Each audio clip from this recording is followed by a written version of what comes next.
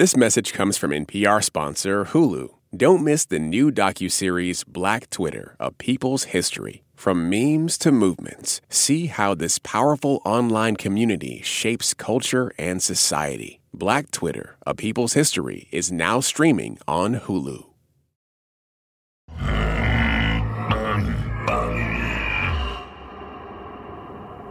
Thank you for all the folks who've logged on. Just a heads up, we're recording this, so this might end up being an episode. Also, there's likely to be some spoilers, so just a spoiler alert ahead of time. My planet Arrakis is so beautiful when the sun is low. Last week, after watching the new Dune movie, Ramtin and I could not stop talking about it. The outsiders ravage our lands in front of our eyes. The visuals, the sound design, how good it felt to be watching it in an actual movie theater. Their cruelty to my people is all I've known.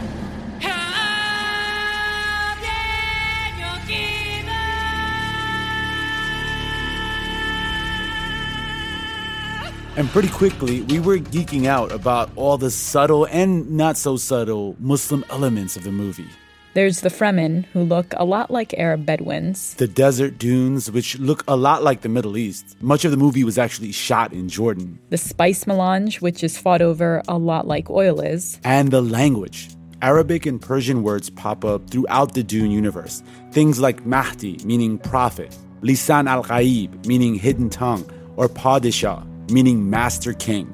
We devoured a bunch of articles about the movie, and one name kept coming up. Can you pronounce your name for me real quick? I just want Sure. to make Sure, Hadis Durrani. Hadis Durrani's. I got to Dune through my interest in science fiction, initially as a reader. I'm also an author.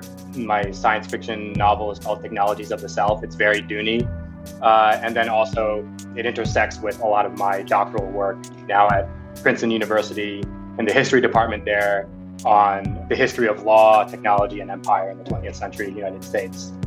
We decided to have a conversation with Hadis on Twitter about the Muslimness of Dune and the history behind it, and wanted to share that conversation with those of you who couldn't tune in case you've just watched Dune or are planning to watch it and need someone to geek out about it with. Well, let's get started. First, we want to just do a kind of a quick description of the premise of like the story. So for folks who don't know the story of Dune. So Dune is a book that came out in 1965, written by Frank Herbert. And this is the basic story. 20,000 years into the future, humans have populated thousands of planets in the Milky Way galaxy. The prevailing order that dominates this human civilization is a form of kind of feudalism called the Imperium. Interplanetary travel is made possible by a substance called the spice melange. This spice grows on one planet. It's called Arrakis. And the powerful houses or kind of feudal lords that control the galaxy also control the extraction and distribution of this spice. It's the most valuable resource in the galaxy. The extraction of spice is extremely dangerous. Arrakis is populated by massive sandworms that indigenous people of the planet, the Fremen, call Shai Hulud. Also, the Fremen are fiercely independent and resist any colonial control from off-planet powers. House Harkonnen has been given the rights to extract spice melange by the Padishah Emperor Shaddam III for 80 years. Now their rights are being taken away and given to the House Atreides, a family with growing power in the Imperium who threatens the Emperor. It's a trap. House Harkonnen, with the help of the Emperor, tries to take back control of Arrakis and the spice control. There is no call we do not answer. There is no faith that we betray. The heir to the throne of House Atreides is Paul, who's played in the film by Timothée Chalamet. And he's trained by his mother, Lady Jessica, played by Rebecca Ferguson, in the ways of the Bene Gesserit, a secretive all-women order that has great influence in the Imperium. When House Atreides is destroyed, Paul and Lady Jessica seek refuge in the deserts of Arrakis with the Fremen people. For centuries, the Fremen, whose religion is called Zen Sunnism, a descendant of both Zen Buddhism and Sunni Islam, have believed in a messianic prophecy of the Mahdi. In Paul, they see the Mahdi. Paul seizes on this and uses the power of the Fremen warriors and their zeal to fight the Harkonnen, avenge his family, and, oh, we're definitely spoiling the book here, ultimately win control of the Imperium. But all along, Paul is seeing visions of a future jihad. And I'm going to leave it at that so that we don't spoil too much of the second part of the book. Haris, how did that summary sound to you? Sure. I mean, I think summarizing Dune in general is very difficult, so I applaud you on doing it in a curt fashion. Well done. And I'm just realizing that if we're going to have a really substantive discussion of Dune, I think we're going to have to inevitably spoil the book anyway. Yeah. So, YOLO. Yeah, we have so much to unpack. I mean, just to jump in, your Washington Post article about Dune, I think, has been shared a lot. It's, a lot of people I know have shared it with me. And you've written a really complex way about the book and its history. But just a simple question. What did you think of the film? Did you enjoy it? What was your favorite scene? What was your just initial reaction to it?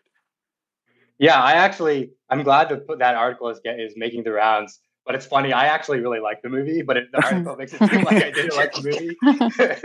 I don't think it's Denis Villeneuve's best work. For me, my favorite works of his are, I think Incendie and Blade Runner are my favorite. But I think it was a pretty good film. There's a tendency to say, it just cuts off. It's not a complete story. I think it actually works as a complete story because the Jamis fight at the end, the knife fight, is a sort of nice closure from a storytelling perspective with the knife fight with Gurney Halleck in the beginning. Don't stand with your back to the door. I think there's a way in which it does act as its own standalone while setting up the next thing. Guess I'm not in the mood today. Mood? Yeah. What's mood to do with it? You fight when the necessity arises, no matter the mood. Now fight! I think it could have been much better, but my issues were more about the representation and the politics of it than the storytelling. I think my favorite scene was when they first get to the desert and he slowly pans up. The future. I can see it. When I saw that, I was like, okay, this path. This is Dune. This is only the beginning.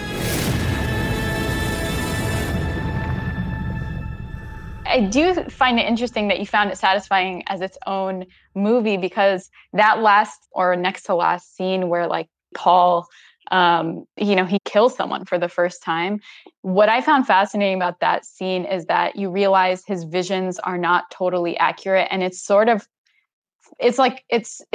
premonition in some ways that he can be misled by his visions and that he's not messianic in the way that maybe he himself even believes that he's messianic, and that definitely the people on Arrakis are beginning to believe he is.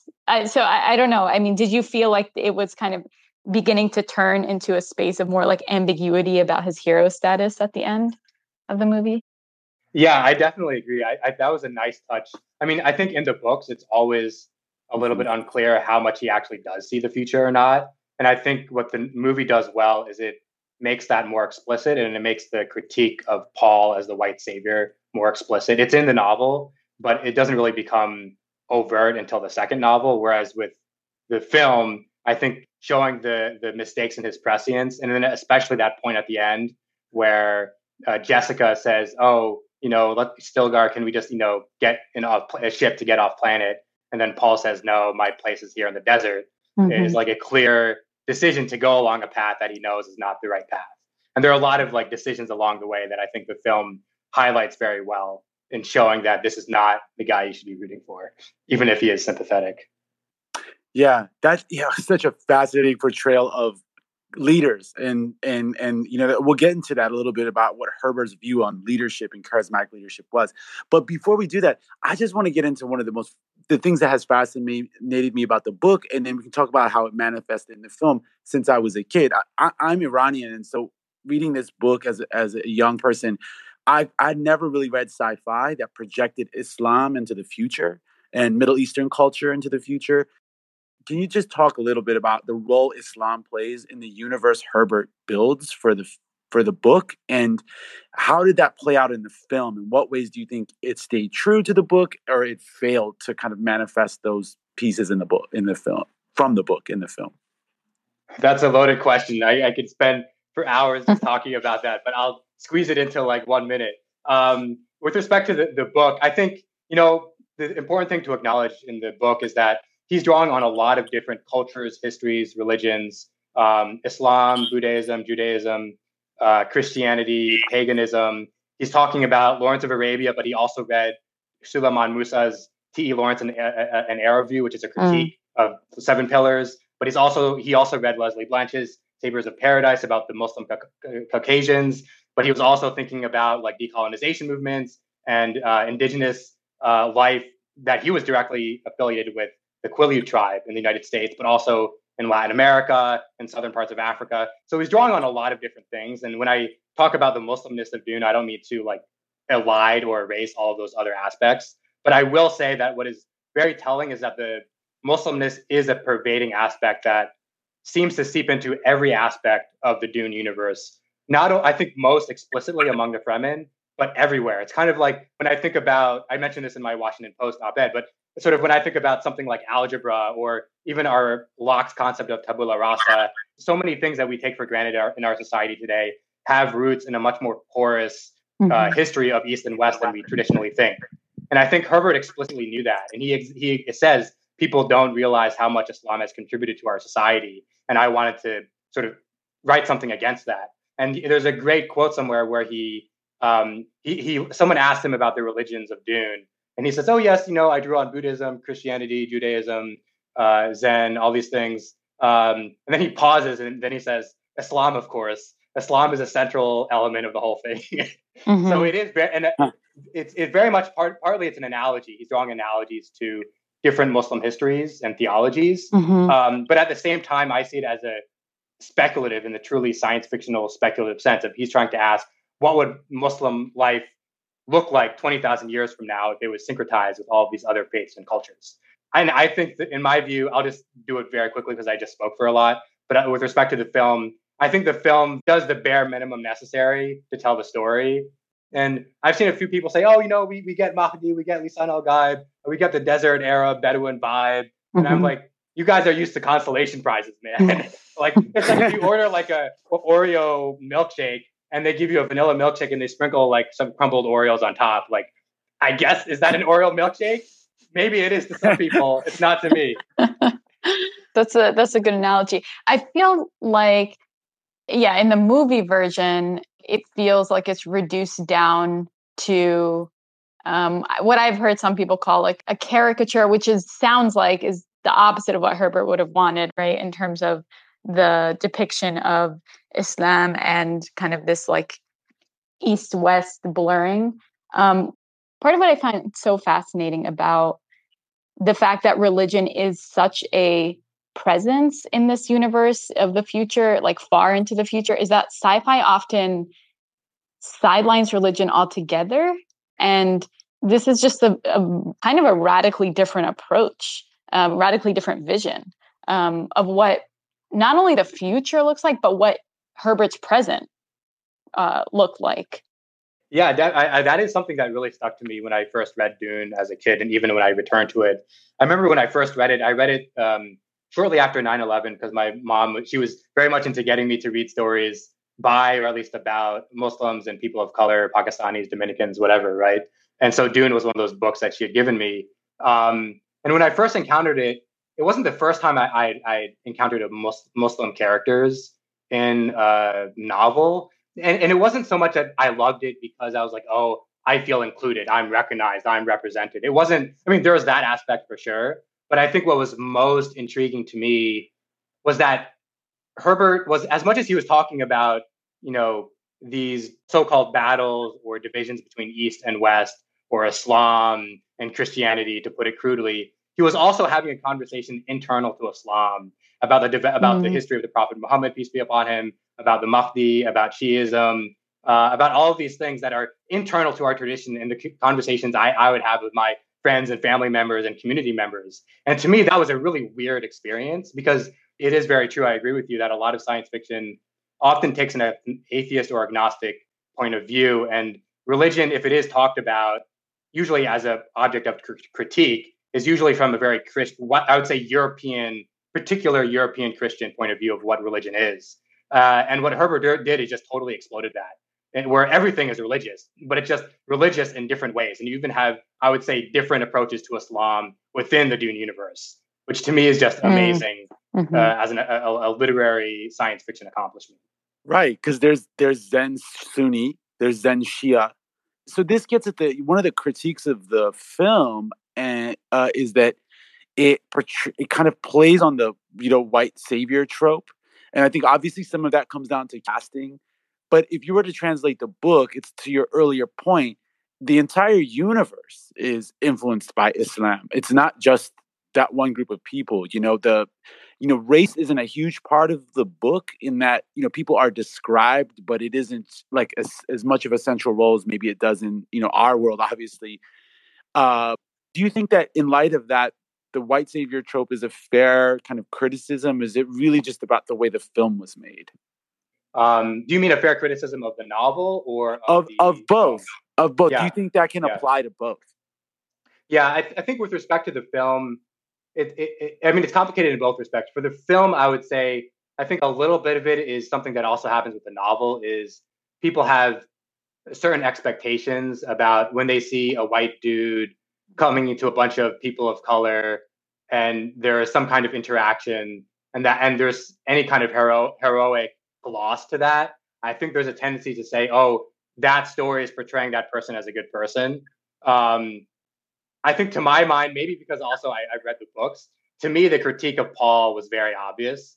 The way he treats his mother when he gets the jihad vision, the reference to the bull, I think it's referenced only a few times in the novel, but they really amp that up because to me, the bull represents the precarity and danger of the Atreides bloodline.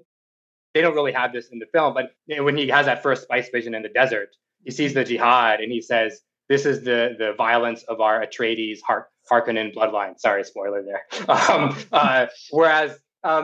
So I think actually the film and the book work as critiques of the savior narrative.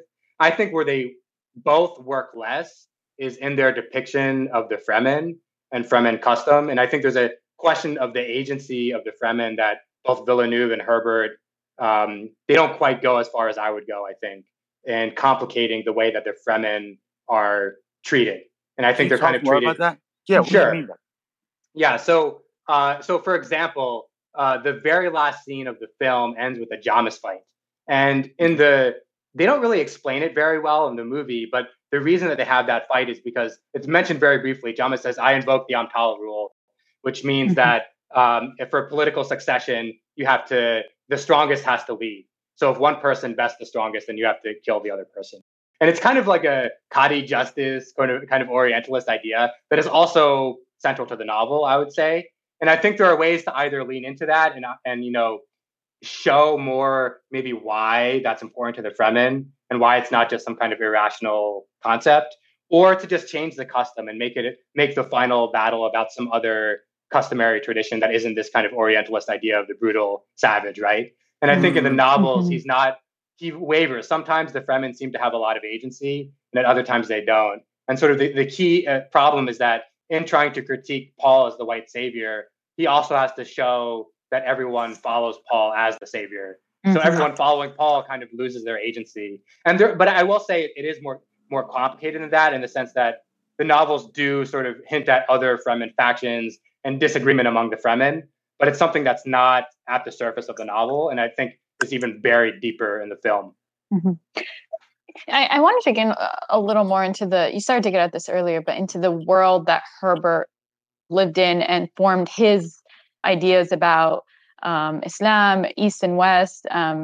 What was the context? What was the political context in which he was writing Dune, particularly when it came to the Middle East and North Africa, for example, what was happening in Algeria, and how did that play into his depictions of all of this? Because obviously, people have, cited spice as being a pretty clear metaphor for oil, and it seems like the parallels don't stop there.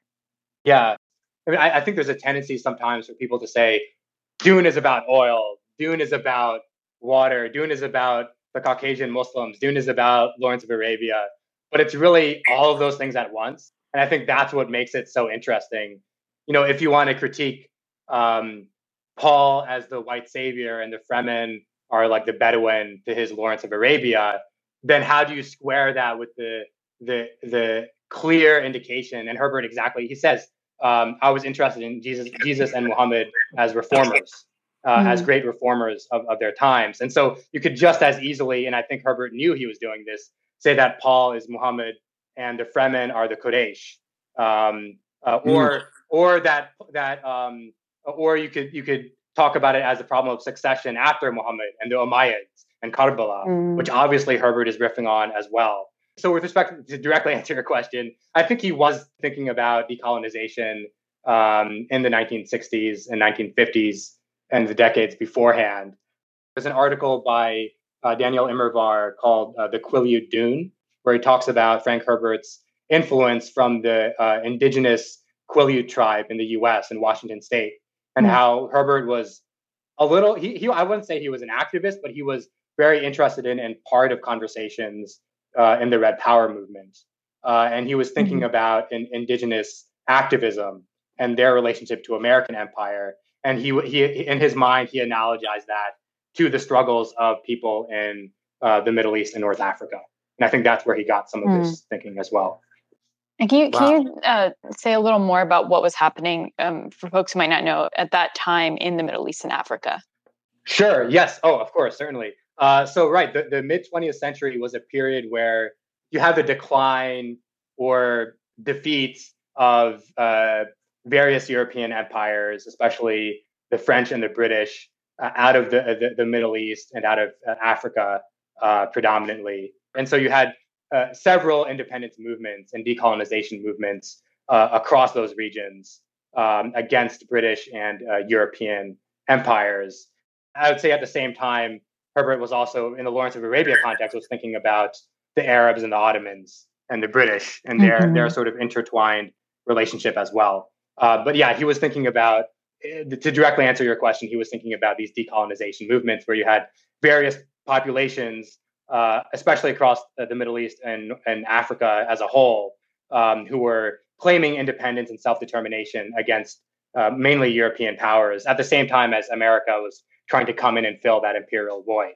And I think what's very interesting, I don't know how much you want to get into this, but to my mind, the whole rest of the Dune novels are all about this problem of counter-revolution and what happens when the anti-colonial fighters attain the power of the state. And is that really the end of colonialism, or does colonialism continue on in different forms? And I think Herbert really grasped that nuance in a very sometimes problematic way, but also very interesting way. Yeah, we've done a ton of that on our show on Throughline. We've done stories about kind of what happens after the revolution, and I think that the book and the film is basically pre-revolution, right? And we get more as the book goes on. I want to know what kinds of Orientalism or kind of problematic ways does Herbert engage with that kind of counter-revolutionary, revolutionary ideas, and also just basically the way that particularly the Fremen are portrayed. In what ways do you think he kind of, engages in Orientalism? And can you also just talk about what Orientalism is first, and then how he kind of engages in it? Certainly. Orientalism is a contested category, but to give the simple Edward Said, my understanding of the Edward Said definition of the category, Orientalism is, I would say, most broadly appears in popular fiction, cultural artifacts, artwork that depicts usually, but not always, the Muslim, quote unquote, Oriental, Eastern other, but in a specific way, right? So it can be as an enemy, but it's often something more. It's usually the idea that the Muslim other is romanticized or is sexualized or fetishized, and usually is treated as a one monolithic entity. So the idea of there being, clear boundaries between East and West is an Orientalist idea, because it assumes the East and West are these clearly fixed categories in the first place that are monolithic and so on. So actually, in that sense, I think Herbert's novels actually are a great critique of Orientalism, because there isn't a clear boundary between East and West. But I think in other ways it is Orientalist, as I've just described it. I think a more interesting Orientalism in the novels is, so I mentioned earlier the idea of the Fremen customs and how Herbert sometimes portrays them as very rigid. But it's a funny thing. Every time I ask questions about Dune, I find myself just asking more questions because you can say that Herbert is portraying the Fremen custom as this rigid, brutal thing that they're just fighting each other with knife fights.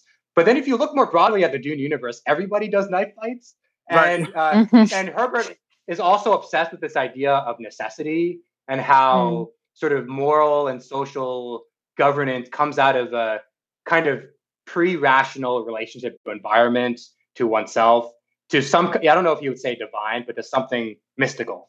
And if you go further through the books, it's very clear that he actually, even if his idea of the Fremen tradition is Orientalist, he actually likes that Fremen tradition, and he wants to return to a pre-colonial, pre-modern Muslim. And every novel ends with some kind of return to a Buddhist, Taoist, Muslim, Quileute tradition before colonialism. And then the next novel is how, in trying to return to it, they didn't fully return to it. So they have to do something else to try to get further back, to try to, you have to invent new traditions to get back at the original tradition. And I think, you can even read Paul's Muhammad, but I think, in my mind, I think what Herbert is trying to say is that nobody should try to be a prophet because there was one prophet who had a connection with the divine, and you can't try to repeat that again. And it's weird because he really likes the Muslim tradition and its various guises, but he also has this kind of monolithic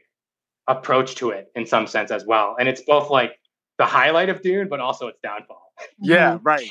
So I was an anthropology major, and this makes me think in some ways that even when you have good intentions, maybe Herbert may have had the intention of deconstructing the colonial kind of order, basically that he was seeing in the world of his time.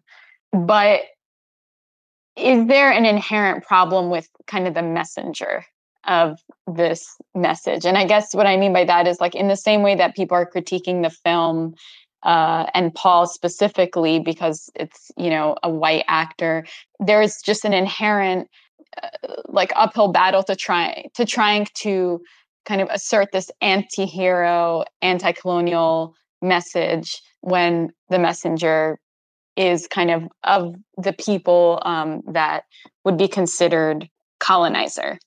And is that partly why we can't get past it? That's a great question. Is Frank Herbert the white savior of Dune, right? And basically. I think I would sort of agree. I mean, I think to give Herbert credit, the reason I personally really love the novels is that he understands that he's this white man writing the story. And so many of the narratives in the novels seem to be these interrogations of whiteness and sort of Herbert questioning his own views. And I think that's why the novels themselves are so contradictory, because he contradicts himself, because he's constantly questioning himself. And I think that is very laudable. And the fact that he did so much research, and I think, for all of Herbert's problems, he really clearly put in the work. And so as much as I will critique him, I still, I respect him for putting in the work. And for me, when I see Villeneuve, who's, at the height of his powers, one of the greatest filmmakers of our time, he's one of my favorite filmmakers. To me, he clearly did not put in the work. He says this multiple times in interviews that he did the film not for every Dune fan, and he thinks this is praise. He says, I did this for the 13-year-old me who fell in love with Dune. Yeah. And I think it's very different when you're writing a story for a 13-year-old white French-Canadian kid than for everyone else who's reading Dune in a very different way. If I were part of the film process for this movie, I would say that you have to bring in Muslim and MENA creators of color, and I would say Quileutes, Buddhists, all these people, right? To try to, elevate what is good and change what is bad from the Dune novels. But I think the failure for Villeneuve, more than the fact that he's a white man, is that he didn't put in the work. And I think there is value always that, ultimately a white person won't be able to tell a story in the same way that a person from their own subjectivity will be able to tell their story no matter what. And there's a degree to which no matter how much work you put in, you're not going to get to that point. But for me, the bigger problem with the film specifically is that they did not put in the work. Yeah. When you say put in the work, I think a lot of people don't know just how much work Herbert put in. Can you talk a little bit about the amount of research that went into writing Dune? Because I think that has a lot to do with why it came out the way it did. Yeah, so Dune, there are a lot of different narratives of the origins of Dune, but the research he claims that he read over 200 books to write the at least the first 2 or 3 Dune novels. He was originally a journalist, so he was writing about sand dunes in Oregon, and then that became the novel Dune. And at the same time, he was actually working for a Republican senator. And so that's a whole other thing to talk about the right-wing politics of Dune, which sometimes weirdly overlap with the Muslimness of Dune and the anti-colonialism of Dune. But so he was drawing from his experiences and some of his disillusionment. So, for example, he was working for a Republican senator, and his cousin actually was Joe McCarthy, the Joe McCarthy. And he saw Joe McCarthy and his senator and Robert Kennedy all commiserating together during the McCarthyism and the Red Scare. And he was really disgusted by that, even though it was his cousin and his senator. And I'm pretty sure that the banquet scene in the novel Dune, which is cut out of the film, is exactly about him seeing both political parties and his own family members participating in this very corrupt, disgusting project of McCarthyism, right? And he even went to Southeast Asia, I believe, and Pakistan once or twice to do documentary journalism projects. Wow. You know, I want to go back to something real quick, and then I think we're going to open it up to some questions from folks who are listening. I'm curious to know why you think more MENA, Middle East, North African people were not cast, or really no one. Do you think that reflects something about our present moment? Why that wasn't incorporated? It's obviously as we've been talking, it's such a key part of the original text. So do you think that was an intentional decision? I think it probably was. I mean, I think it's a little bit hard. I was mentioning this on Twitter the other day, but it's like where on the dumb to racist scale do you want to place these people? And I think there's a degree to which I think they just weren't totally aware of how Muslim and how MENA the books are, and so they thought it wasn't as important. Maybe that's maybe the generous reading. It's clear reading interviews with these people and listening to interviews that there was some intent to it. Because if you look at the interviews, the screenwriters say that, when Herbert was writing Dune in the 60s, Arabs were not our fellows and they were not part of our world. And so it was this exotic set dressing to create this future universe that's other and weird and, different. But now, the Arabs are our fellows and they're part of our world. So it wouldn't be as exotic, which is to me just a total misreading. I mean, Herbert himself, he literally says Islam is a very strong element of the Dune series, and it is a part of our culture. And nobody recognizes that the enormous debts that we owe to Islam. So to me, the screenwriters I think there is some, benevolent intent there. It's a little bit of, white liberal guilt, I think, that they're afraid that this stuff about jihad and, bringing in the problematic, it's easier to avoid the problematic aspects of Dune than to lean into it. Whereas I think if you had MENA and Muslim creatives and Quileute creatives and Buddhist East Asian creatives involved in the process, I think when those people read the Dune novels, they see it in a very different way. And I think one argument that I've seen passed around is, Denis Villeneuve is a minimalist filmmaker. He doesn't have a lot of dialogue. He can't throw in all the terms. A lot of the cuts are just to focus on Paul and Jessica's character arc. He can't do all the world building. It's too much. And sure, I get that. But I think if you had these creatives from those backgrounds that were in the room, they would have recognized how important those world building elements were to the central fabric of what makes Dune Dune. And they would have fought to try to keep that in. The music and the clothing and the architecture, there is a little bit of architecture in the film, but not much. And sort of if you lean into those elements and sort of bring out the textual granularity, the MENA textual granularity of the Dune novels into the audio visuality of the film through the music and the sound design and the visual cues, that would have been a great way to translate it without doing all the obscure, terminology of Dune. Yeah, it seems like they tried to do some of that, like Villeneuve tried to do some of that in the kind of imagery. But I guess, the one thing that's interesting is it is a, blockbuster movie, big budget film. I'm sure there is some, and they may deny it, but there's got to be some kind of like, what is it? What do they call those, like panels deciding like what would be like kind of maybe not legally good or what would get bad press, et cetera. And there may have been some kind of, like those at that level, I'm sure there's a little bit of that. And there may have been some like shying away from using the word jihad, for example, which is used a lot in the book. So, yeah, I mean, I think partly they just weren't looking. And then I think it was partly this fear that they want to avoid the issues. To me, at least, I think clearly the solution is you try to figure out how to deal with the Orientalism instead of just literally just erasing the race question from the thing entirely. And I think with Dune, there are so many great opportunities. Like, I think there's a lot to address the great jihad debate, as it's called. I think to me, it's symptomatic of the whole thing. It's not like what makes it bad as a movie with respect to representation, but it's symptomatic. And, there's one reading, which is the filmmaker's reading, which is that jihad is bad in the movie. We have this association with, if we put jihad in the movie, then people are going to associate it with Islam, with terrorism. Then there's the alternate reading, which is that, well, actually in the novel, jihad is a reference to the decolonization movements and sort of Sufi anti-colonial fighters, right? And I think that's very true that Herbert was drawing on that. But if you read the novel carefully, jihad it's partly referring to the anti-colonial movements, but he's also doing something much more complicated, which is the first time that you really get a full description of the jihad is in that spice vision in the tent.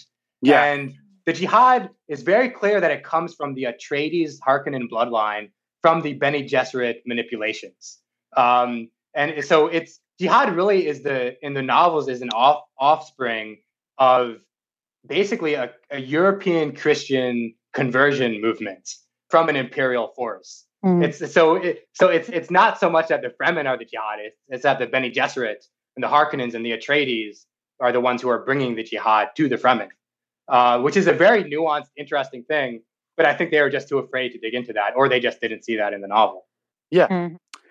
Let's move to some questions. I could go on about that because that's the part I also find so fascinating that everyone was thinking about jihad in the book. So let's open it up. Can you guys hear me? Yeah, we got I can hear you. First of all, really thank you for doing this, honestly. Being an Islamic history major in Islamic law and seeing Haris Durrani up here, I really want to thank you guys for representation. I think that's huge. Durrani wrote a beautiful article. I mean, I don't know if he's from the Durrani family, which is, a famous family in Afghanistan, I really appreciate the focus on Orientalism. And amongst Muslims, a lot of people are jaded. Like, I was jaded when I watched the movie because I was like, dude, this is like exactly what Durrani was mentioning. Like, how much of it is just whitewashed, how much of it's white savior complex. And it's just the continuous, like, hey, our narratives is continuously being, pushed to the side, moved away, not listening to what actually Muslims want to represent, faith and Muslim culture, if you want to call it that, or Muslim-oriented cultures. So my question is, how do we hold Hollywood accountable, other than, having spaces like this? But importantly, should we keep pushing the whole represent us, or should we say, hey, give Muslims a chance, have Muslim directors, have Muslim narratives? I don't know who can answer this question, but I really appreciate it. Thank you so much. Hannes, do you want to answer? Sure. Yeah. No. Thank you, Hasib. Thanks for that great question. And by the way, yes, I don't know how directly I'm related, but my family does originally come from Afghanistan. And actually, in the later Dune books, the Tlilaxu, which is a whole other group of people, it's very clear that they're referencing the like Swat area of the Afghanistan-Pakistan border region, which is where a lot of my family is from. And he's referencing stuff that if you start looking up the terms that he's using, you get all the Durrani Afghanistan stuff in there. So I consider myself a Tlilaxu in the Dune universe, as well as. But they got such a bad rep. I know. But Jacurutu as well, because I'm also Dominican, and the Jacurutu tribe is a reference to the Arawak Mura battles in Brazil, and the Arawak are partly from the Caribbean area. Anyways, to answer the sorry, I just had to nerd out there for a second. But to answer that really great question, Hasib, I mean, to me, it's really hard. It's a structural problem.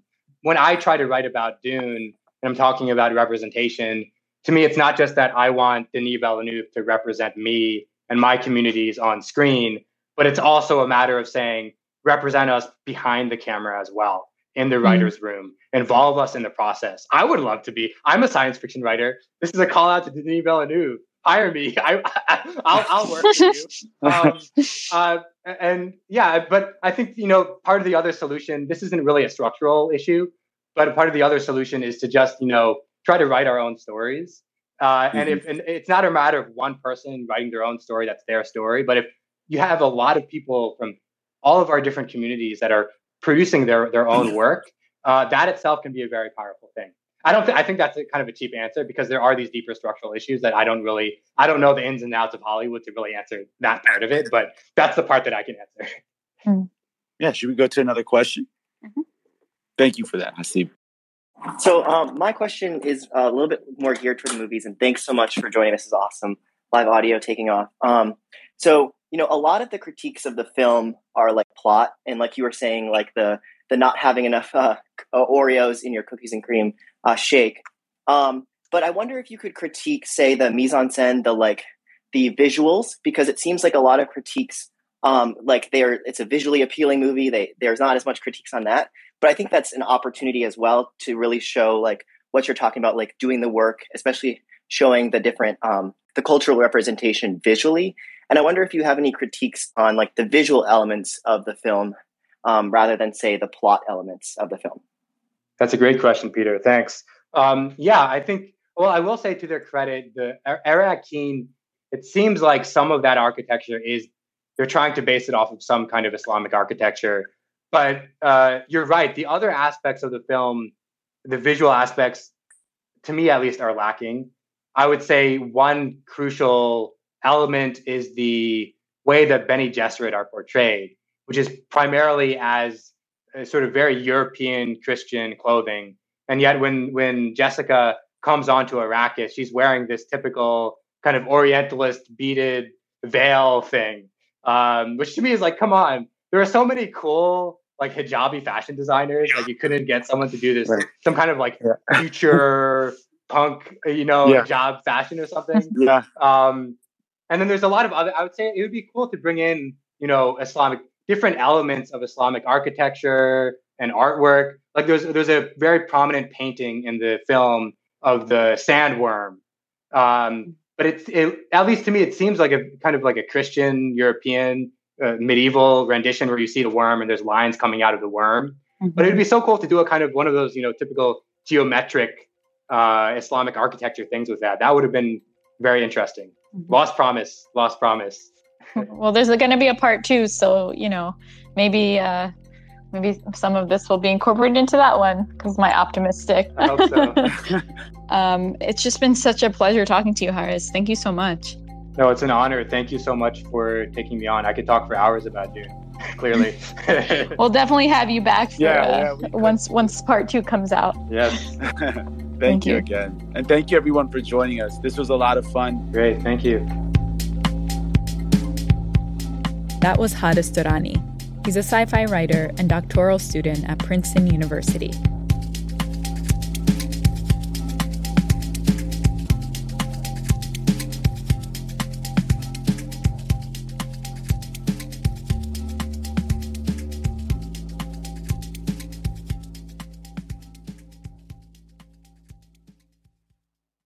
Support for NPR comes from Newman's Own Foundation, working to nourish the common good by donating all profits from Newman's Own food products to charitable organizations that seek to make the world a better place. More information is available at newmansownfoundation.org.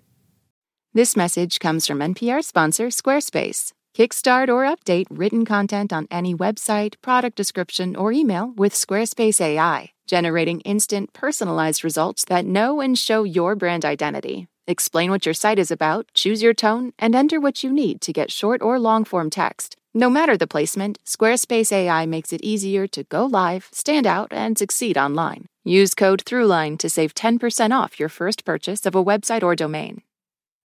This message comes from NPR sponsor, the Capital One Venture Card. Earn unlimited 2x miles on every purchase. Plus, earn unlimited 5x miles on hotels and rental cars booked through Capital One Travel. What's in your wallet? Terms apply. See CapitalOne.com for details. Last year, over 20,000 people joined the Body Electric study to change their sedentary, screen-filled lives. And guess what? We saw amazing effects. Now you can try NPR's Body Electric Challenge yourself. Listen to updated and new episodes wherever you get your podcasts.